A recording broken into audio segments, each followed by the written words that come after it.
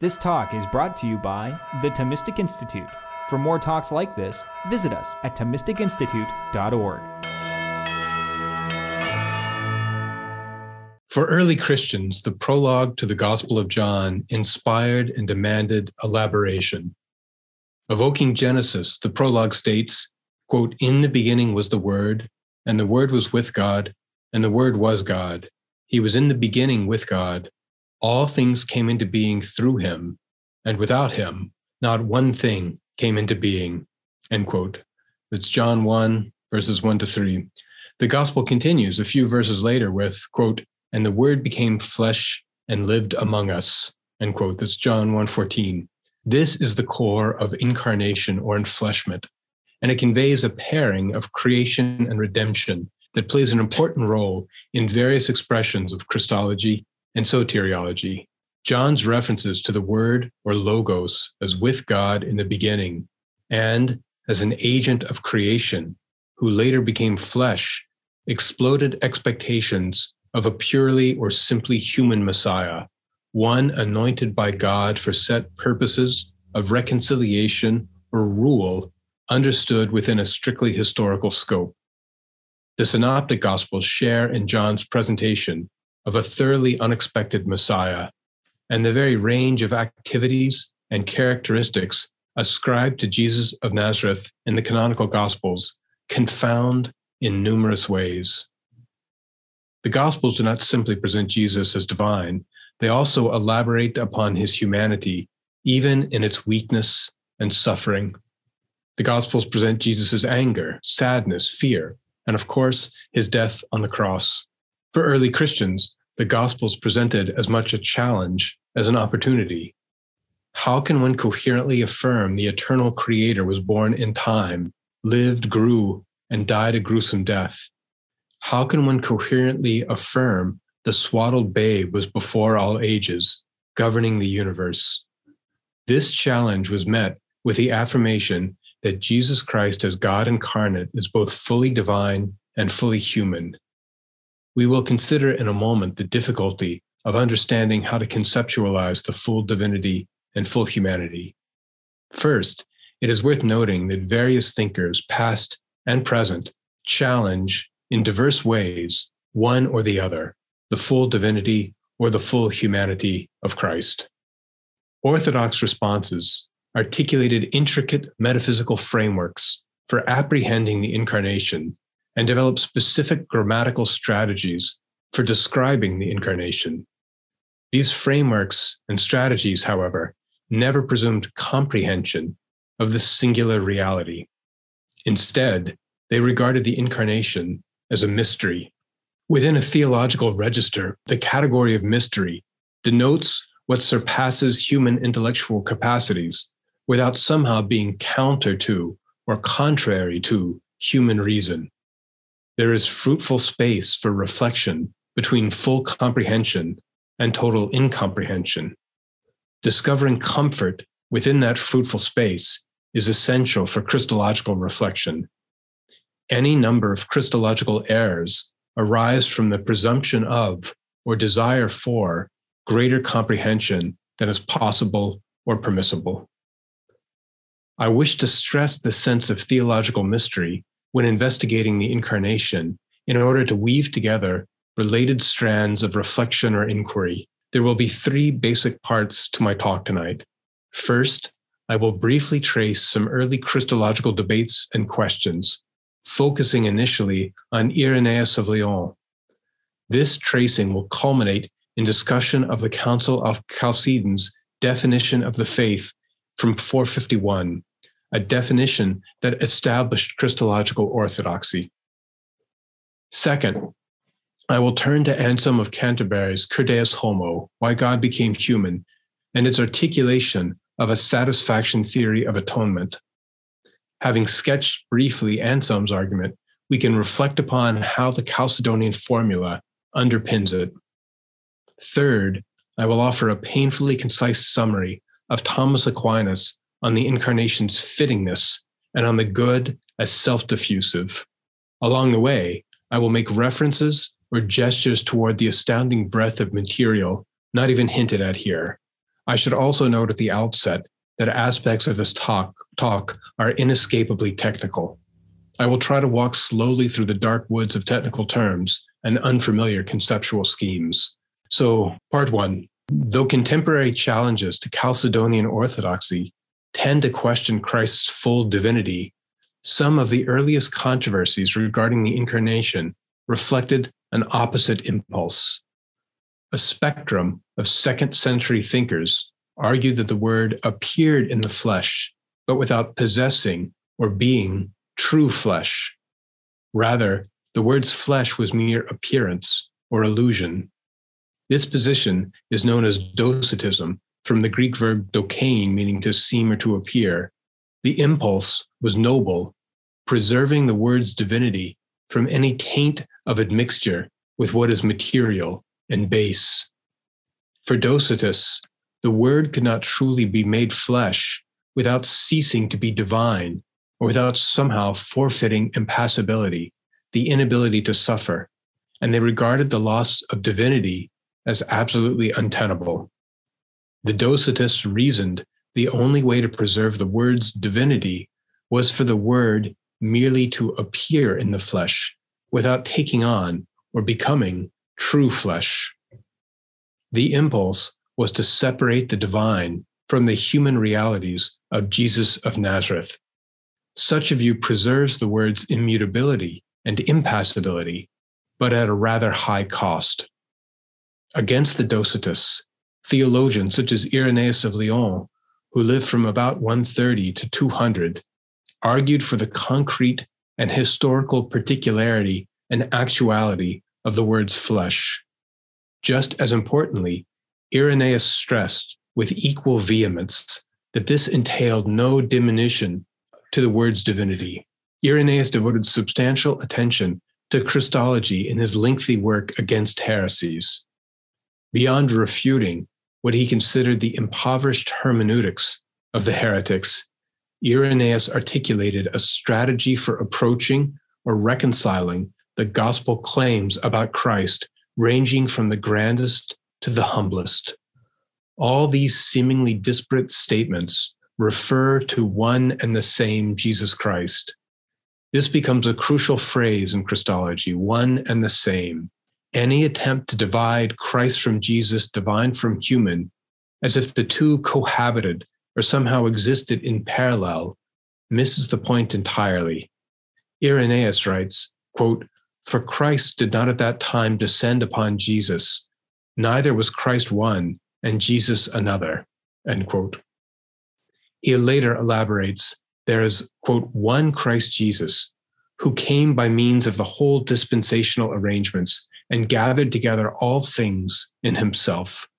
But in every respect, too, he is man, the formation of God. And thus he took up man into himself, the invisible becoming visible, the incomprehensible being made comprehensible, the impassible becoming capable of suffering, and the Word being made man, thus summing up all things in himself," end quote. This clarification itself seems full of contradictions. The invisible made visible, the incomprehensible made comprehensible, the impassible made passable. How can these be maintained? Over the next centuries, multiple approaches arose to explain how one and the same Jesus Christ could be eternal and temporal, impassible and passable, glorious and humiliated. The attempts culminated or found resolution in the Council of Chalcedon's definition of the faith, which established Christological orthodoxy. Doing so required precision, and precision required the embrace of technical terminology at play in theological debates. There are many points to make here, but it will be best to read a section of the definition and then to comment upon it. So I'm going to read a fairly long quotation from the Acts of the Council of Chalcedon, so bear with me. Here it begins. "And so, following the Holy Fathers, we all with one voice teach to confess the one and same Son, our Lord Jesus Christ, the same perfect in divinity and the same perfect in humanity, the same truly God and truly human, of a reasoning soul and a body, of one substance with the Father, according to the divinity, and the same of one substance with us, according to the humanity.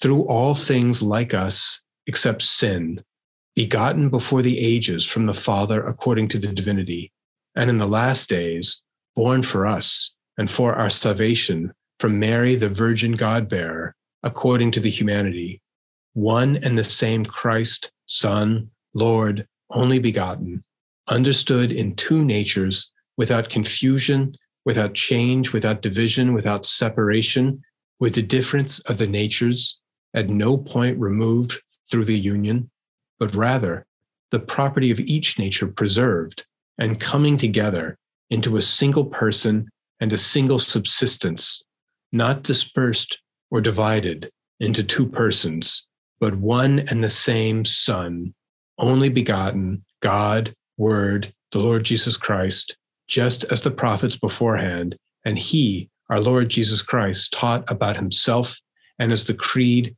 of our fathers teaches. End quote. There's much to comment upon in this dense passage. The language of one and the same stands out, but equally evident are the attempts to ensure the affirmation of one and the same Jesus Christ does not invalidate, undermine, cancel, or somehow prevent any and all duality. How, though, to name what is one and what is dual? Chalcedon affirms a single person, a single prosopon, and a single subsistence or hypostasis in Christ.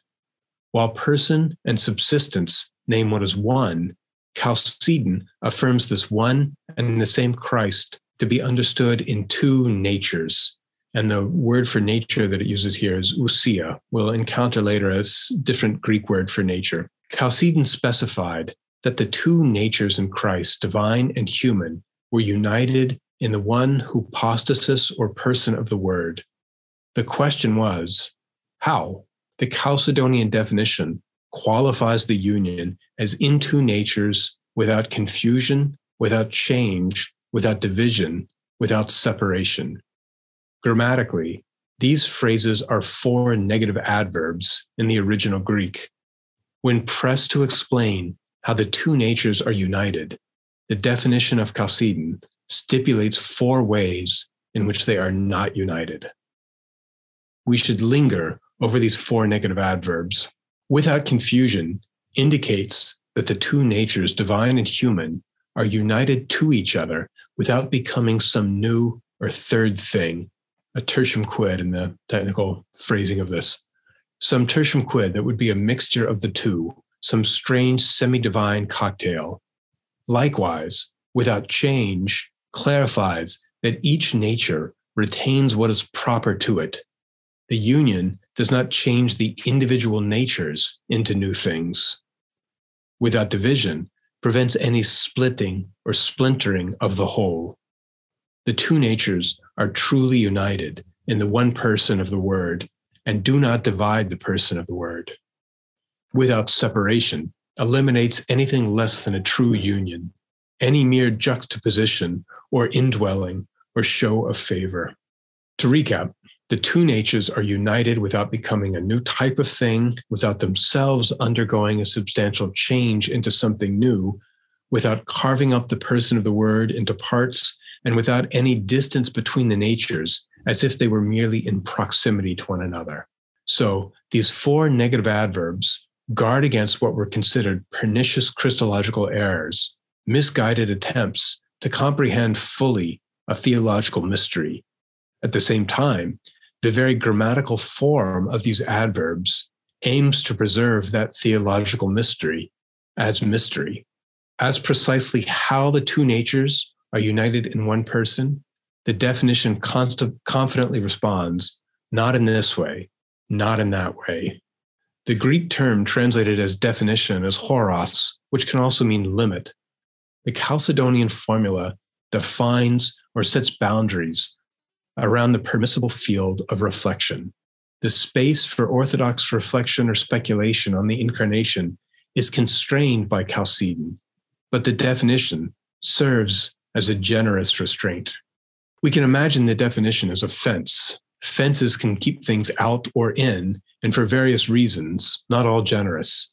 If we imagine a cliff, it is not difficult to consider how a fence could add a most useful measure of safety, especially in the dark. It prevents anyone accidentally and perilously tumbling over the edge. Just to reiterate, we can summarize Chalcedonian orthodoxy as follows. One and the same Jesus Christ is the one person of the Word or Logos existing in two natures, the divine nature and human nature, united without change, confusion, division, or separation. Subsequent centuries would bring further elaborations or specifications of the consequences of the Chalcedonian definition. These elaborations and specifications answered new challenges arising from various criticisms of Chalcedon by so-called non-Chalcedonian Christians. Cyril of Alexandria, who lived from 376 to 444, emphasized unity and identity through the confession of one nature, mia physis, of Christ incarnate. Cyril died some 7 years before the Council of Chalcedon, but his followers were divided as to whether the Chalcedonian formula confirmed or deviated from Cyril's Christological convictions. Eventually, debate shifted from the expression mia physis to other terms or categories to express the asymmetrical unity and duality in Christ. These terms or categories included the number of energies and operations in Christ. Debates about these categories came to be known as the monenergist and monothelite controversies. The Third Council of Constantinople settled these controversies in 681 by affirming in Jesus Christ two natural energies and operations. Constantinople III argued for two energies and operations because energy and operation pertain to nature rather than to person.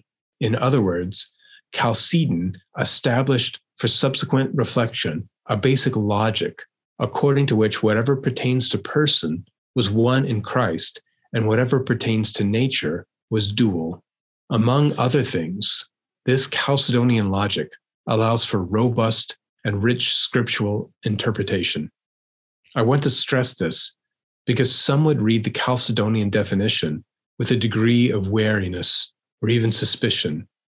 The Gospels do not employ the language of hypostasis, ousia, or physis. So why are these appropriate or licit terms? When asked why he resorted to non-biblical terminology, the 3rd century theologian Origen of Alexandria quipped that it was because heretics were always finding new ways to misread the scriptures. A similar idea pertains here.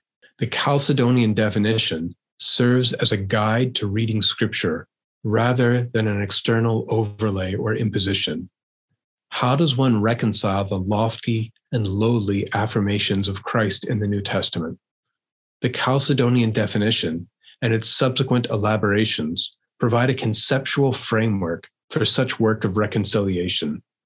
The conceptual framework is in some sense metaphysical and in some sense linguistic. The definition of Chalcedon affirms that the property or idiotetos of each nature is preserved and comes together in a single person. This can seem to stretch to the breaking point, our normal way of speaking, and if not recognized precisely for what it is, can result in confusion or apparent contradiction. This idea came to be known as the communicatio idiomatum, the communication of properties. The communicatio idiomatum allows for expressions such as God suffers, without conceding that the divine nature is passible. This relates to the meaning of nature and of person. The person is the underlying metaphysical and grammatical subject of the natures. This means that whatever is true of either nature can be said of the person in some respect. What this does not mean is that whatever is true of one nature is true of the other nature. So what does this look like in practice? The divine nature is impassible, and in some obvious sense, God is impassible. Nonetheless, in virtue of the incarnation, it is permissible to say God suffers or God is passible, because the subject God in these expressions is the fully divine person of the Word, bearing a passible and suffering human nature. It is impermissible, however, to say God the Father suffers or that the divine nature suffers. Affirming that God suffers does not mean that the divine nature suffers, that every divine person suffers, or that the divine person of the Word suffers in respect to divinity. We say Christ suffers rather than Christ's human nature suffers because we ascribe to the person suffering rather than merely to the nature. Human nature is passible or capable of suffering, but common human nature does not act or suffer. Individuals do. Complex rules developed to govern what can be termed concrete and abstract predications. I will not delve into those here, but it is important to note this concrete and abstract distinction as something that is particularly important for the history of Christological reflection.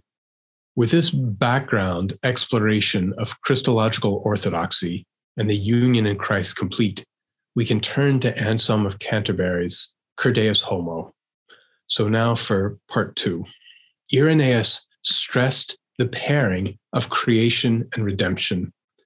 The focus here rests on creation through the Word, according to a reasonable, logical, and orderly manner. The disorder of sin necessitated a reordering. And so who better than the Word, through whom all things were created, to restore that order? Irenaeus often used more specific imagery to focus on the reformation or recreation of humanity through the incarnation. He presented the Logos, or the Word, as the model or exemplar for the creation of humanity, stamping or forming that lump of clay like a seal on wax. Exposed to the elements, say for example the heat of the sun or of sin, the wax softens, begins to lose its form. How can the likeness impressed upon the form at creation be restored? Bringing back the original model to reform the likeness where it is deteriorating. This approach perhaps aids in understanding an incarnation, but it hardly clarifies why the story of the incarnation, why this reformation of disordered humanity would include the crucifixion. Anselm of Canterbury sought to sketch an answer. Anselm lived from about 1033 until 1109. His work, Cur Deus Homo, Why God Became Human, is a dialogue between himself and Basso. Cur Deus Homo famously articulates a satisfaction theory of atonement. Anselm's satisfaction theory of atonement frames sin and redemption as a transaction between God and humanity. The significance of a satisfaction theory rests in part in what it denies or refuses. One common idea or image from earlier centuries focused on human beings as in legal servitude to the devil through sin. The payment was death. According to this framework, Christ as sinless did not owe the debt of death, but freely chose death.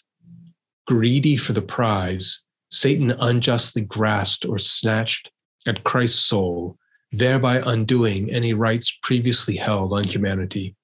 Satisfaction theory differs from this, but also differs from something called penal substitution theory, according to which a penalty for sin was owed by humanity, and that Christ could substitute for humanity in paying that penalty.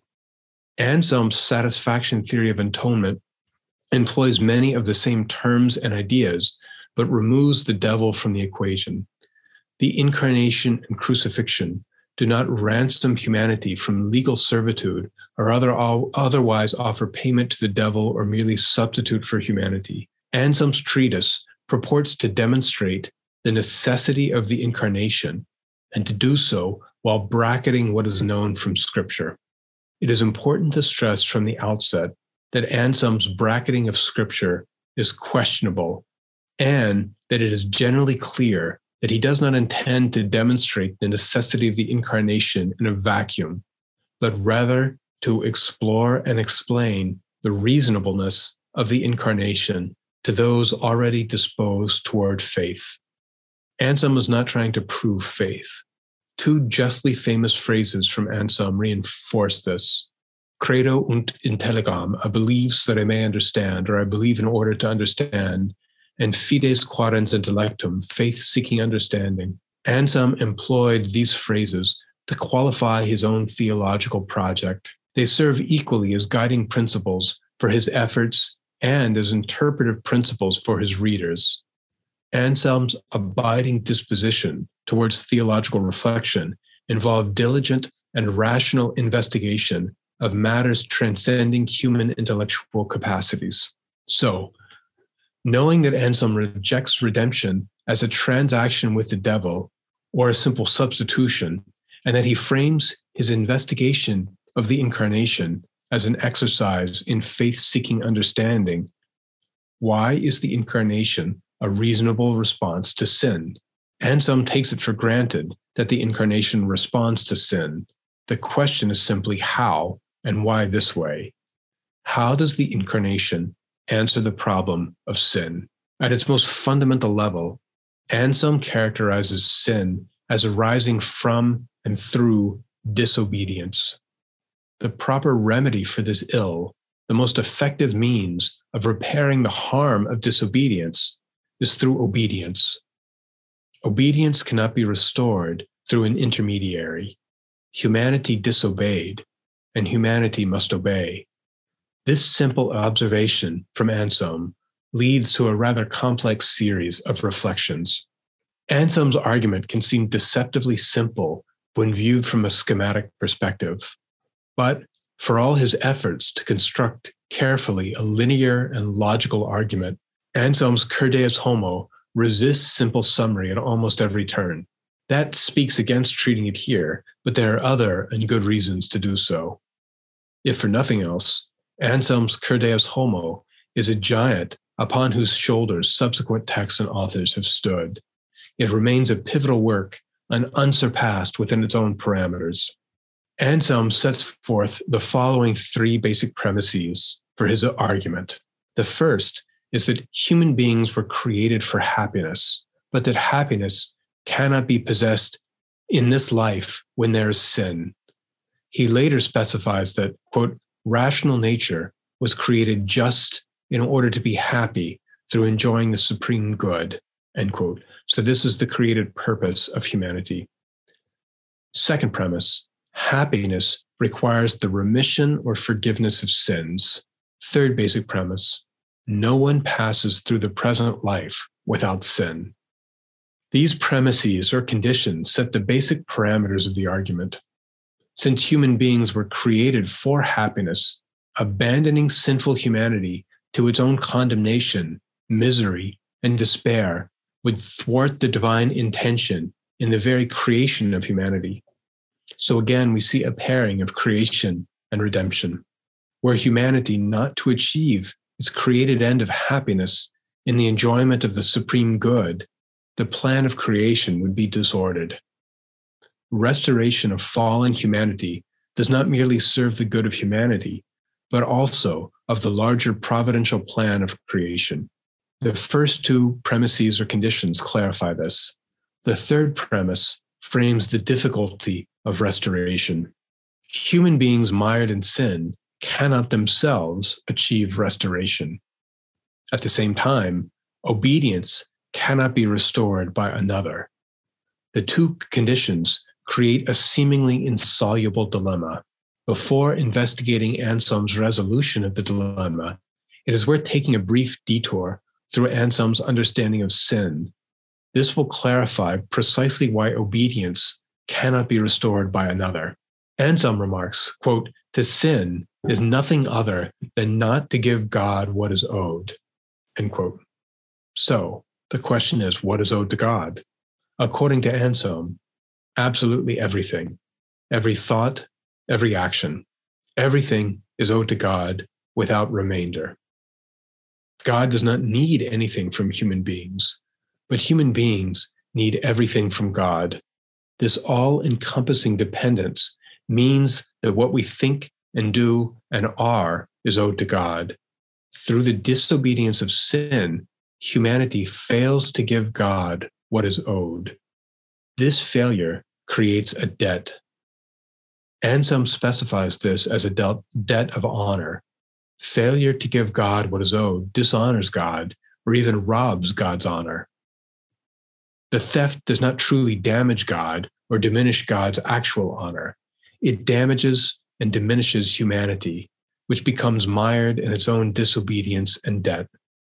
The crime cries out for punishment to maintain justice, and death restores justice by punishing sin. Yet that preservation of justice through punishment does not restore humanity to its intended end.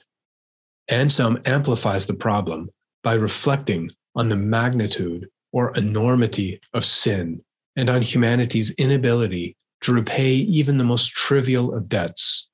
We can begin with human inability. Since humanity owes everything to God, there is no reserve, nothing extra that humanity could ever give to repay a debt. Again, it matters not how minuscule the debt. All that could be given is already owed. The debt of honor from human disobedience is in addition to and in excess of what is already owed. But what more could be given than everything? Sin lands humanity in an inescapable predicament, even at its best. The situation, however, is far worse, and for two reasons. The first is that repaying the debt of honor requires something greater, aliquid maius, than the stolen honor. Simple restitution, even if possible, would not suffice. Giving back what was stolen could never alone suffice. It could not respect or reflect the harm of the theft itself. That harm can only be righted. Humanity can only be restored by something greater. The second reason why the human condition is so dire concerns the enormity of sin. To convey this, Anselm sets up a thought experiment. Imagine a scenario in which all of creation, all that exists other than God, was in jeopardy of perishing and being brought to nothing. Imagine further that you could prevent this decreation, that you could preserve all that is in existence with a single glance in one direction. Now imagine even further that God commanded against that single glance. Well, what is worth more? For Anselm, it is absolutely clear and definite. Real obedience is a rational being freely willing the divine will. Disobeying the will of God with the merest glance is far worse than letting all of creation dissolve to nothing. Stated otherwise, the value of God's honor exceeds the value of all creation. So, what is the magnitude of sin? It is more than the whole of what is. That is the debt owed. Reassembling these points, we can grasp the fundamental problem as Anselm sees it. The disobedience of sin has created a debt of astounding magnitude. Restoring humanity and fulfilling the created order requires paying this debt through obedience.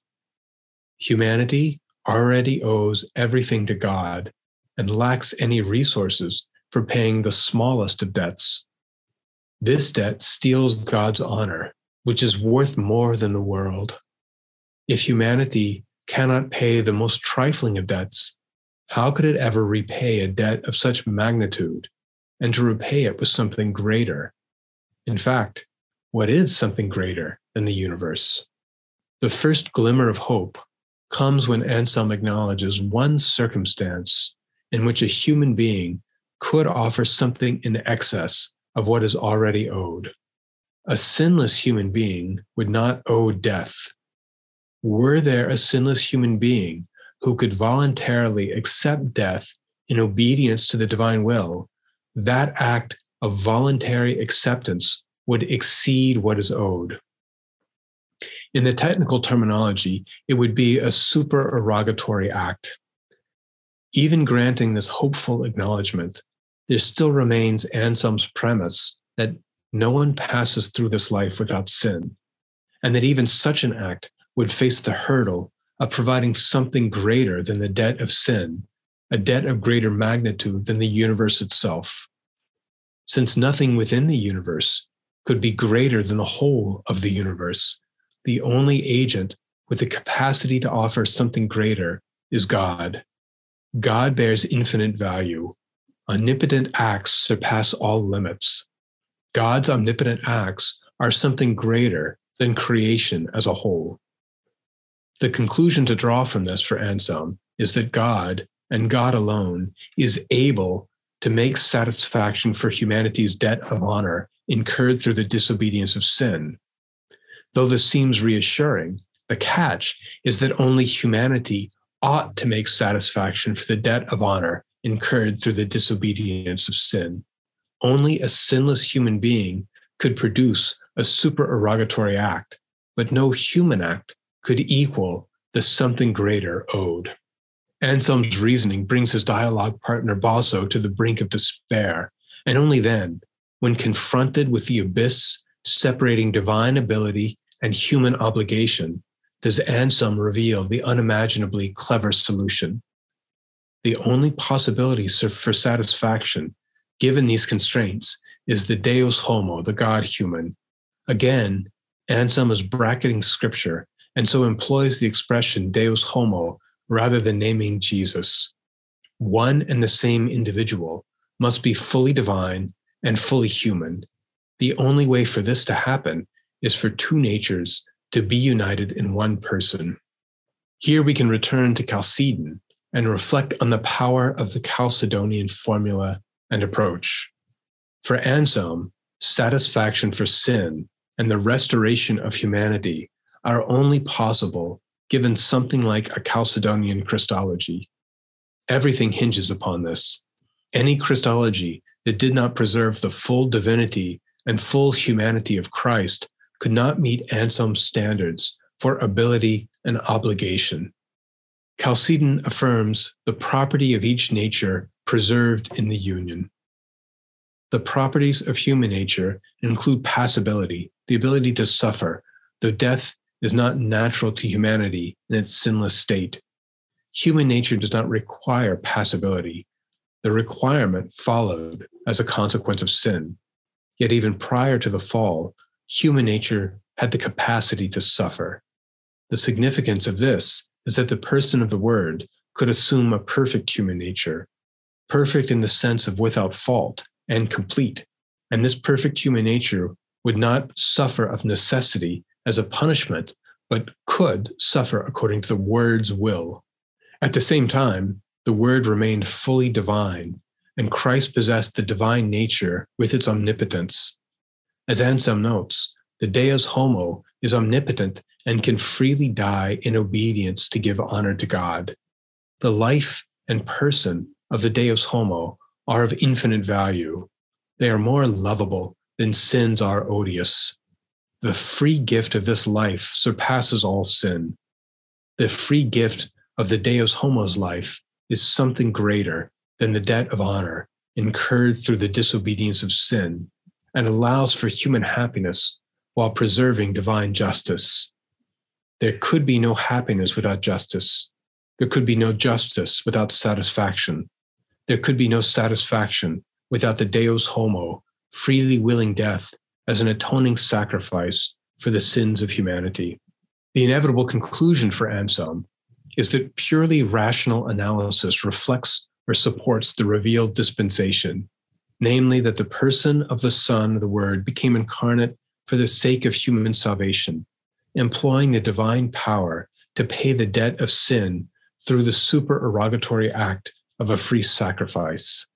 Anselm's argument is more intricate than summarized here, but this provides some sense of the larger arc of the Cur Deus homo. Anselm presents the incarnation as necessary for human salvation, given a specific framing and in an attempt to demonstrate the reasonableness of the incarnation. Now I'm going to turn to the third part and speak very briefly about Thomas Aquinas, who learned much from Anselm, but returns in a way to some of the basic insights of Irenaeus. So Thomas Aquinas, who lived from 1255 to 1274, begins the Summa Theologiae analysis of the incarnation with the question whether it was fitting that God should become incarnate. The category of fittingness, or convenientia, plays a crucial role in the Summa's Christology, allowing Thomas a means for exploring and explaining the wisdom of the incarnation.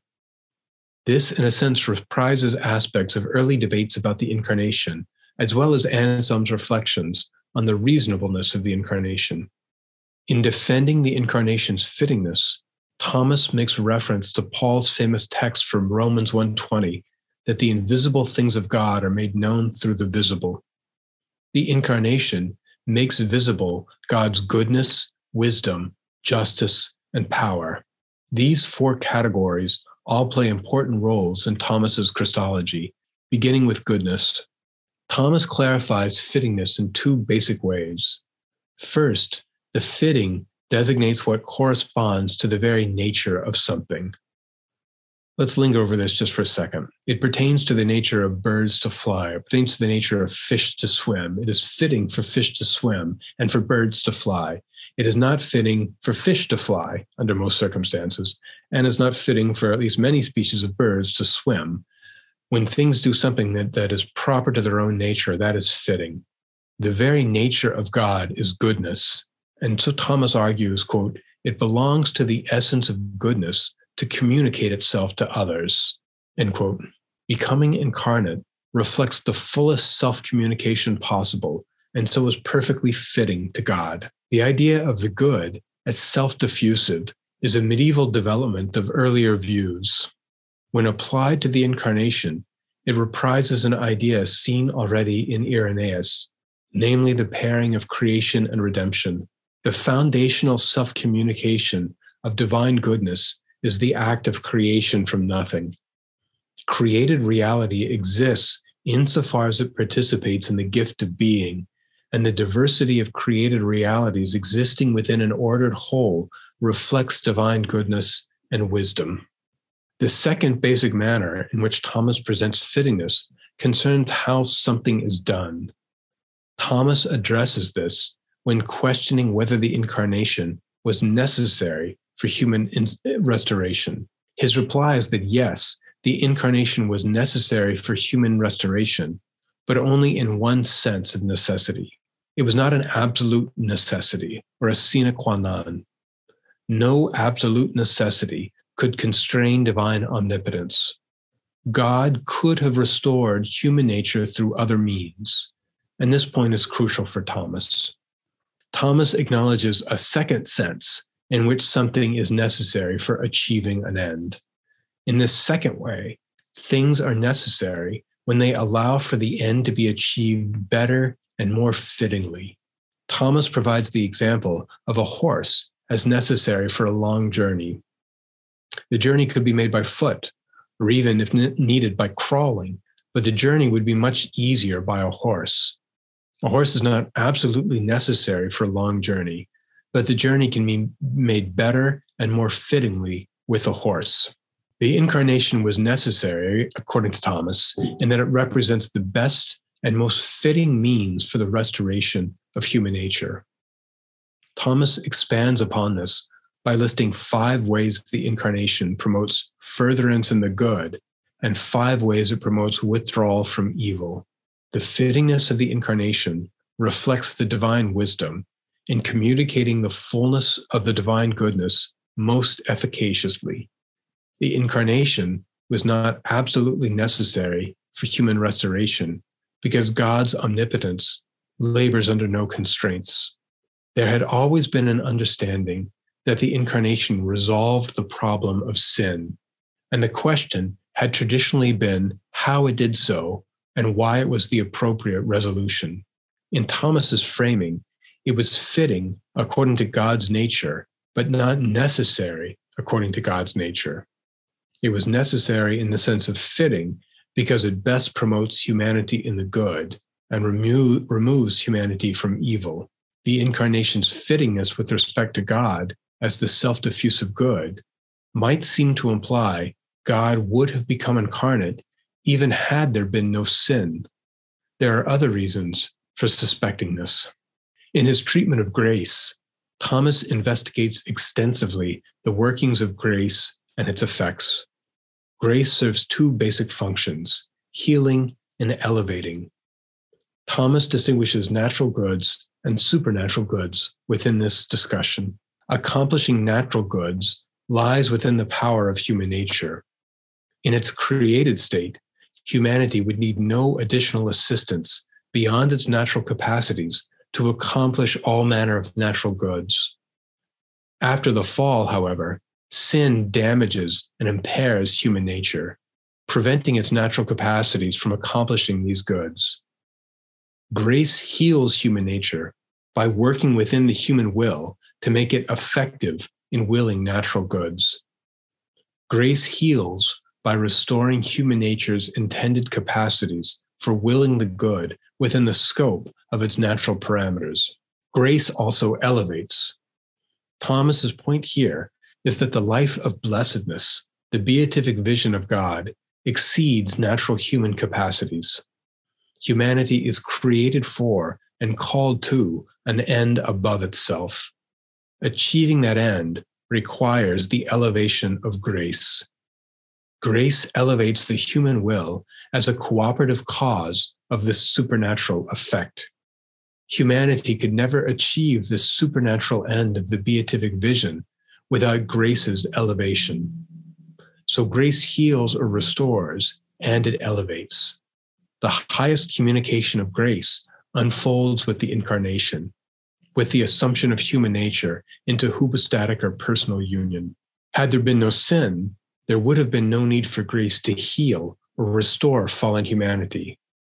Had there been no sin, grace would still have been necessary for the elevation of humanity to a supernatural end. Scholastic theologians took great interest in examining questions from many angles, and this led to a host of counterfactual questions. One such question was, would God have become incarnate had there been no sin? Some argued yes, and this position has come to be associated with a number of Franciscan theologians. Exploring these views and arguments would take us too far afield, so please let it suffice for now to note that some argued God would have become incarnate had there been no sin, but would not have suffered.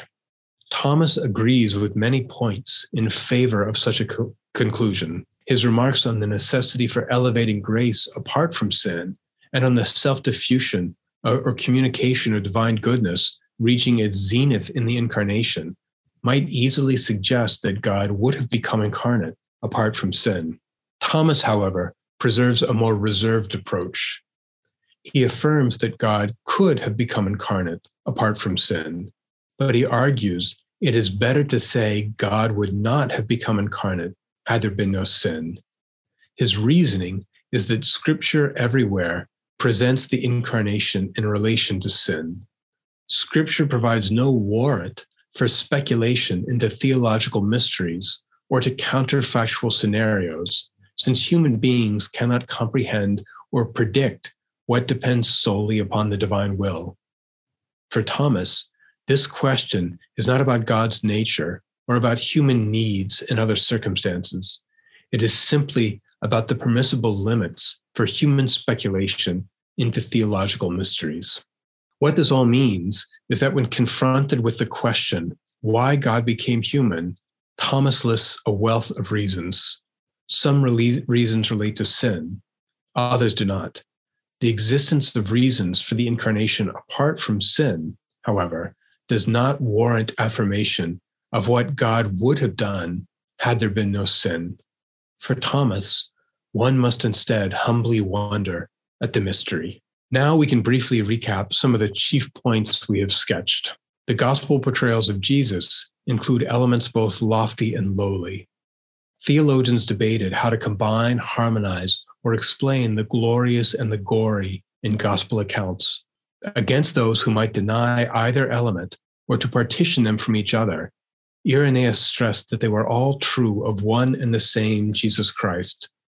This refrain of one and the same echoed through the centuries and received greater conceptual framing at the Council of Chalcedon.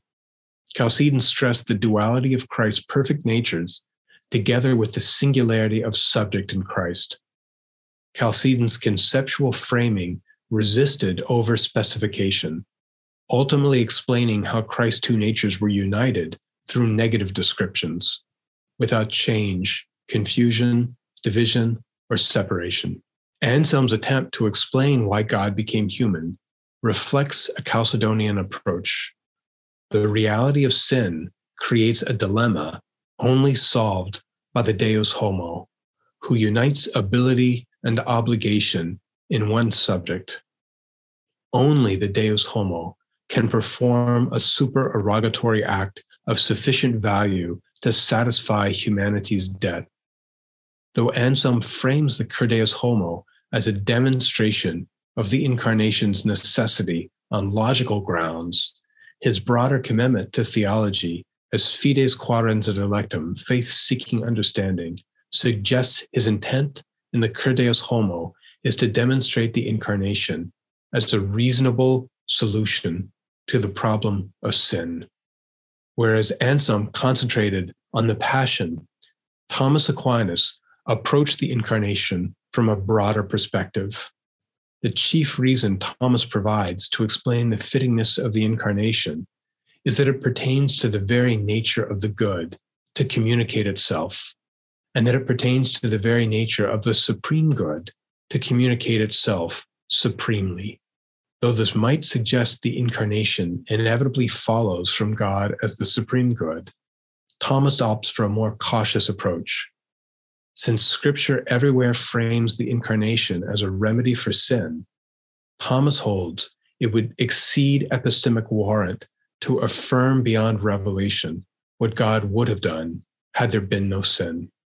So I appreciate your attention and your patience, and would be happy to entertain any questions you might have. Thank you so much. I have a question regarding the understanding of grace from Thomas's idea. So how would Thomas respond to Martin Luther's notion of grace being like snow covering a pile of manure being human nature? So you talked about the nature repairing or redeeming part of our nature and making us better again. How would he correct Luther? Yeah, so for Aquinas, he really wants to stress that humanity, like other creatures, possess what he calls the dignity of causality. And so what he always wants to stress is that it's part of the fittingness of the incarnation. And this is a particular means of communicating grace that it works internally within human beings. And so this is a major difference between Protestants and Catholics in the Reformation, is the idea that for many Protestants, redemption and the grace of redemption remained external to the human being. Sometimes this was in forensic theories of justification. Sometimes it was framed as if, when God looked at the predestined to salvation, what he saw was Jesus. And when he looked at the predestined to damnation, he saw them for themselves. But for Thomas Aquinas, it's not just a stand-in for someone. Grace actually works internally within human beings to reform them. So it's not, a candy shell with a rotten center. It's that the very grace works internally within human beings, cooperating with them as they cooperate with it in many of its forms to restore them and to elevate them. Okay, that makes sense. My question is a little bit more on like the practical side. I know you went really deep into some theology and philosophy, but I know at one point you mentioned the fact that like as humans, we are like no one can go through life without sin, correct? So this is Anselm's view. Yes. Yeah. Yeah. And in that way, then how would he respond to if Jesus was also truly human? Why did he never sin? Like, if that was part of the definition of human, how would that have worked? So this is where, when he talked about how Anselm says he's proceeding as if all that was known from Revelation is bracketed, but then he sets up this premise, based on this idea of fallen humanity, and he subscribes to a traditional idea of the transmission of original sin. And so he would subscribe to, he has a fairly complicated bit about how Jesus can be born through the virgin birth, and that Mary can be his sinless human nature can be born preserved from the taint of original sin in sort of supratemporal expectation of his atoning sacrifice. So it kind of gets to be this strange temporal bit of this in Anselm, but he basically wants to say Mary can he doesn't have yet the full doctrine of the Mary's Immaculate Conception, which would develop later, but he has this idea that Mary could be completely absolved of all sin prior to Jesus's conception, and Jesus is conceived of the Holy Spirit, and so can be born apart from sin, and that's the one special example. Okay, thank you very much.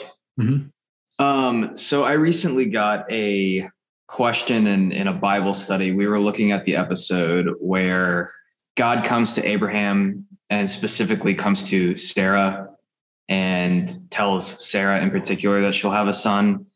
A Protestant friend said that this would have been Jesus coming before his incarnation. Now, I know that that's not correct, but I don't know in fullness why that is not correct, because of course, like the incarnation was timed, of course, but yeah, how would you refute that? Well, I don't know if there's exactly much to refute, and I don't know what this individual would be particularly thinking. That's not a view I've ever heard in a concrete way like that. One of the general approaches to scriptural hermeneutics that especially many early Christians developed, and this echoed through the Middle Ages, is that they were presenting how instances of, say, theophanies to Abraham were foreshadowings of later realities in the New Testament. So in the proclamation of the birth of Isaac to Sarah, it's meant to be this foreshadowing, this dim prediction in certain respects of a miraculous birth that would come later, and that usually reaches its sort of crescendo in the idea of the sacrifice of Isaac. So that Abraham is willing on this part of obedience to sacrifice his son, and that is then foreshadowing is presented in John 3:16 of the similar language of then the Father allowing his Son to become incarnate and suffer for others, to undergo death in obedience. And so those are parallels that are always set up, but that parallel isn't meant to say that that Isaac is in fact Jesus or somehow God incarnate. Right. Thank you very much. Mm-hmm. Earlier, when you're talking about the councils of Chalcedon, and we're talking about the ideas of monothelitism and monophysitism, and you were talking about how St. Cyril of Alexandria taught about the Miaphysite nature of Christ, and how there's a distinction now between how the Catholic and the Orthodox churches understand, and how the Oriental Orthodox Church and the churches of the East look at it. So what would be the East's response to us claiming that they're Monophysite instead of Miaphysite? What is their notion of the difference? Yeah. So the prefix mono means in Greek means one, but it's one in a sort of restrictive sense.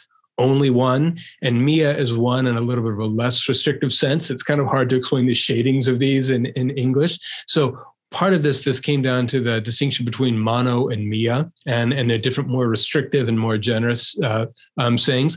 And it also just came down to the meaning of phusis as it relates to ousia or hypostasis and prosopon. And so when theologians were first beginning to engage in these Christological debates, and this especially goes back to the Cappadocian Fathers and Gregory of Nazianzus in particular, these didn't have stable or set meanings. So sometimes many thinkers would use these terms somewhat interchangeably. And as they realized the need to speak about theological matters with greater precision, then they began to stipulate some of the definitions. This is particularly true of hypostasis and ousia. And so one thing that was at you could say the very nature of the debate of later the non-Chalcedonian Christians in response to Chalcedon was, how did that phrase mia phusis, how did that fit into this Chalcedonian scheme of what was one and what was dual? And so some would interpret Cyril as his framing of one nature of the incarnate Lord was another way of expressing what Chalcedon was trying to say in the negative adverbs of without division or without separation. Just trying to say that this is one, metaphysical unity, but that metaphysical unity wasn't sort of a simple unity, and so that would be the distinction. There are other Cyrillite Christians, Miaphysite or non-Chalcedonian Christians, who think that the Chalcedonian formula of saying that Jesus is not simply from two natures, but in two natures, still unnecessarily and unhelpfully divides Christ. So essentially what it comes down to is a theological debate about what kind of symmetry and asymmetry, what kinds of unity and duality do you need in Christ for it to be a legitimate union of these two natures to accomplish the work of redemption? Okay. I don't know if that answered your question at all. No, that helped a lot. Okay. Yes, thank you so much for your lecture, Professor. I was wondering if we could go back and briefly touch on the beginning of your lecture with the Christological errors. In terms of starting with Docetism, I'm just thinking about how Anselm lays out his argument here and how strong it is to refute various Christological errors. And so I'm thinking of these two schools of thought where with some heresies, they believe that Christ did have these two natures, except they were separated in the person of Jesus. And so in the sacrifice of the cross, to kind of deal with this problem of like, well, God is eternal. How can God die? Well, they would just say, oh, that's simple. Well, the divine nature did not die. It was just the human nature that, went to Calvary and suffered and died. But then if the human nature is the only one that is taking on this passion and this death, then how would that have any importance at all in my mind? Because it's just a human who's dying. It has no bearings on God, and God is left untouched in that. And similarly, one could say, well, it wasn't the human nature it was God. It had to be God because, to remedy this debt that humans cannot, it must be God. And so why do we need to make a God man when it could just be the divine nature alone? So I'm wondering if you could speak to using Anselm's argument here of rendering this debt and finding that balance between the humans who must obey, but having to have the divine ability. How would you take Anselm's argument and address both these schools of thought of separating these natures and addressing specifically the human nature only and the divine nature only? Yes. So great question. It's a pretty extensive one. So I'll try and get to this. And you're right. There were some early heresies. There are various forms of Docetism. Some just seem to imagine that, Jesus had like a holographic body or something, appeared human, but wasn't really flesh. Others affirmed more that there was a divine indwelling in Jesus. And so in the cry from the cross is presented, especially in the Gospel of Mark, my God, why have you forsaken me? Instead of this being the beginning of Psalm 22, it's just this idea that then the divine logos departs Jesus, and then Jesus of Nazareth, this pure human being, is just left to die. For Anselm, just as you articulated, this would solve nothing. Because even if you granted that Jesus of Nazareth were a sinless human being and could voluntarily die in a supererogatory act, it still could never provide the aliquid maius, the something greater, to actually satisfy for sin. Now, so in that sense, for Anselm, there has to be this very true human element there, but it has to be united to God. And this goes to your other side of it. Why is the human element necessary? And for Anselm, it's a few things. One, God, just in terms of the divine nature, is impassible, could never suffer, could never do this particular kind of obediential act. And then the second is for Anselm, obedience has to come from humanity itself. And this is kind of a central point, and I couldn't get into it in all of its subtlety here, but for Anselm, no one else can provide obedience on your behalf. So this is different, why it's different from a penal substitution theory or other sorts of theories of atonement. It had to be humanity owed this debt, sort of collectively and individually. And the only way that humanity could pay this debt is this debt of obedience, is by this supererogatory act of obedience. And so God could not have sort of, in Anselm's framing here, magically just turned a switch and forgiven sin. The way the image that Anselm often uses is that humanity is this jewel. He presents it as a pearl, and this pearl has fallen from its intended receptacle and fallen into the mud and the muck. And he said, for God to just take humanity from its sinful state and sort of place it in its state of intended happiness or blessedness would be like taking the crown jewels and, all covered in mud and muck, and then placing them back in their display case. And he said, how unfitting would that be? How could that be truly happy? How could humanity be happy if it remained guilty of this unexpiated debt? And so for Anselm, the only way to join these two is that you have to have true divinity and true humanity united in this one person, because only that sufficiently unites the ability and the obligation. And unless you have both of those, ability and obligation, it accomplishes nothing. Thank you very much. Mm-hmm. Well, I believe that's all the questions that we really have time for. We don't want to keep Professor too long. On behalf of everyone here, thank you so much, Professor. This was an excellent lecture. We'll certainly remember it for a long time. And thank you to everyone who attended. Yeah, thank you all for your attention and your patience with some technical material. So I really appreciate the questions, and I really enjoyed talking with you all. Thank you so much, Professor. You have a good rest of your night. Thank you. You all too. Bye now.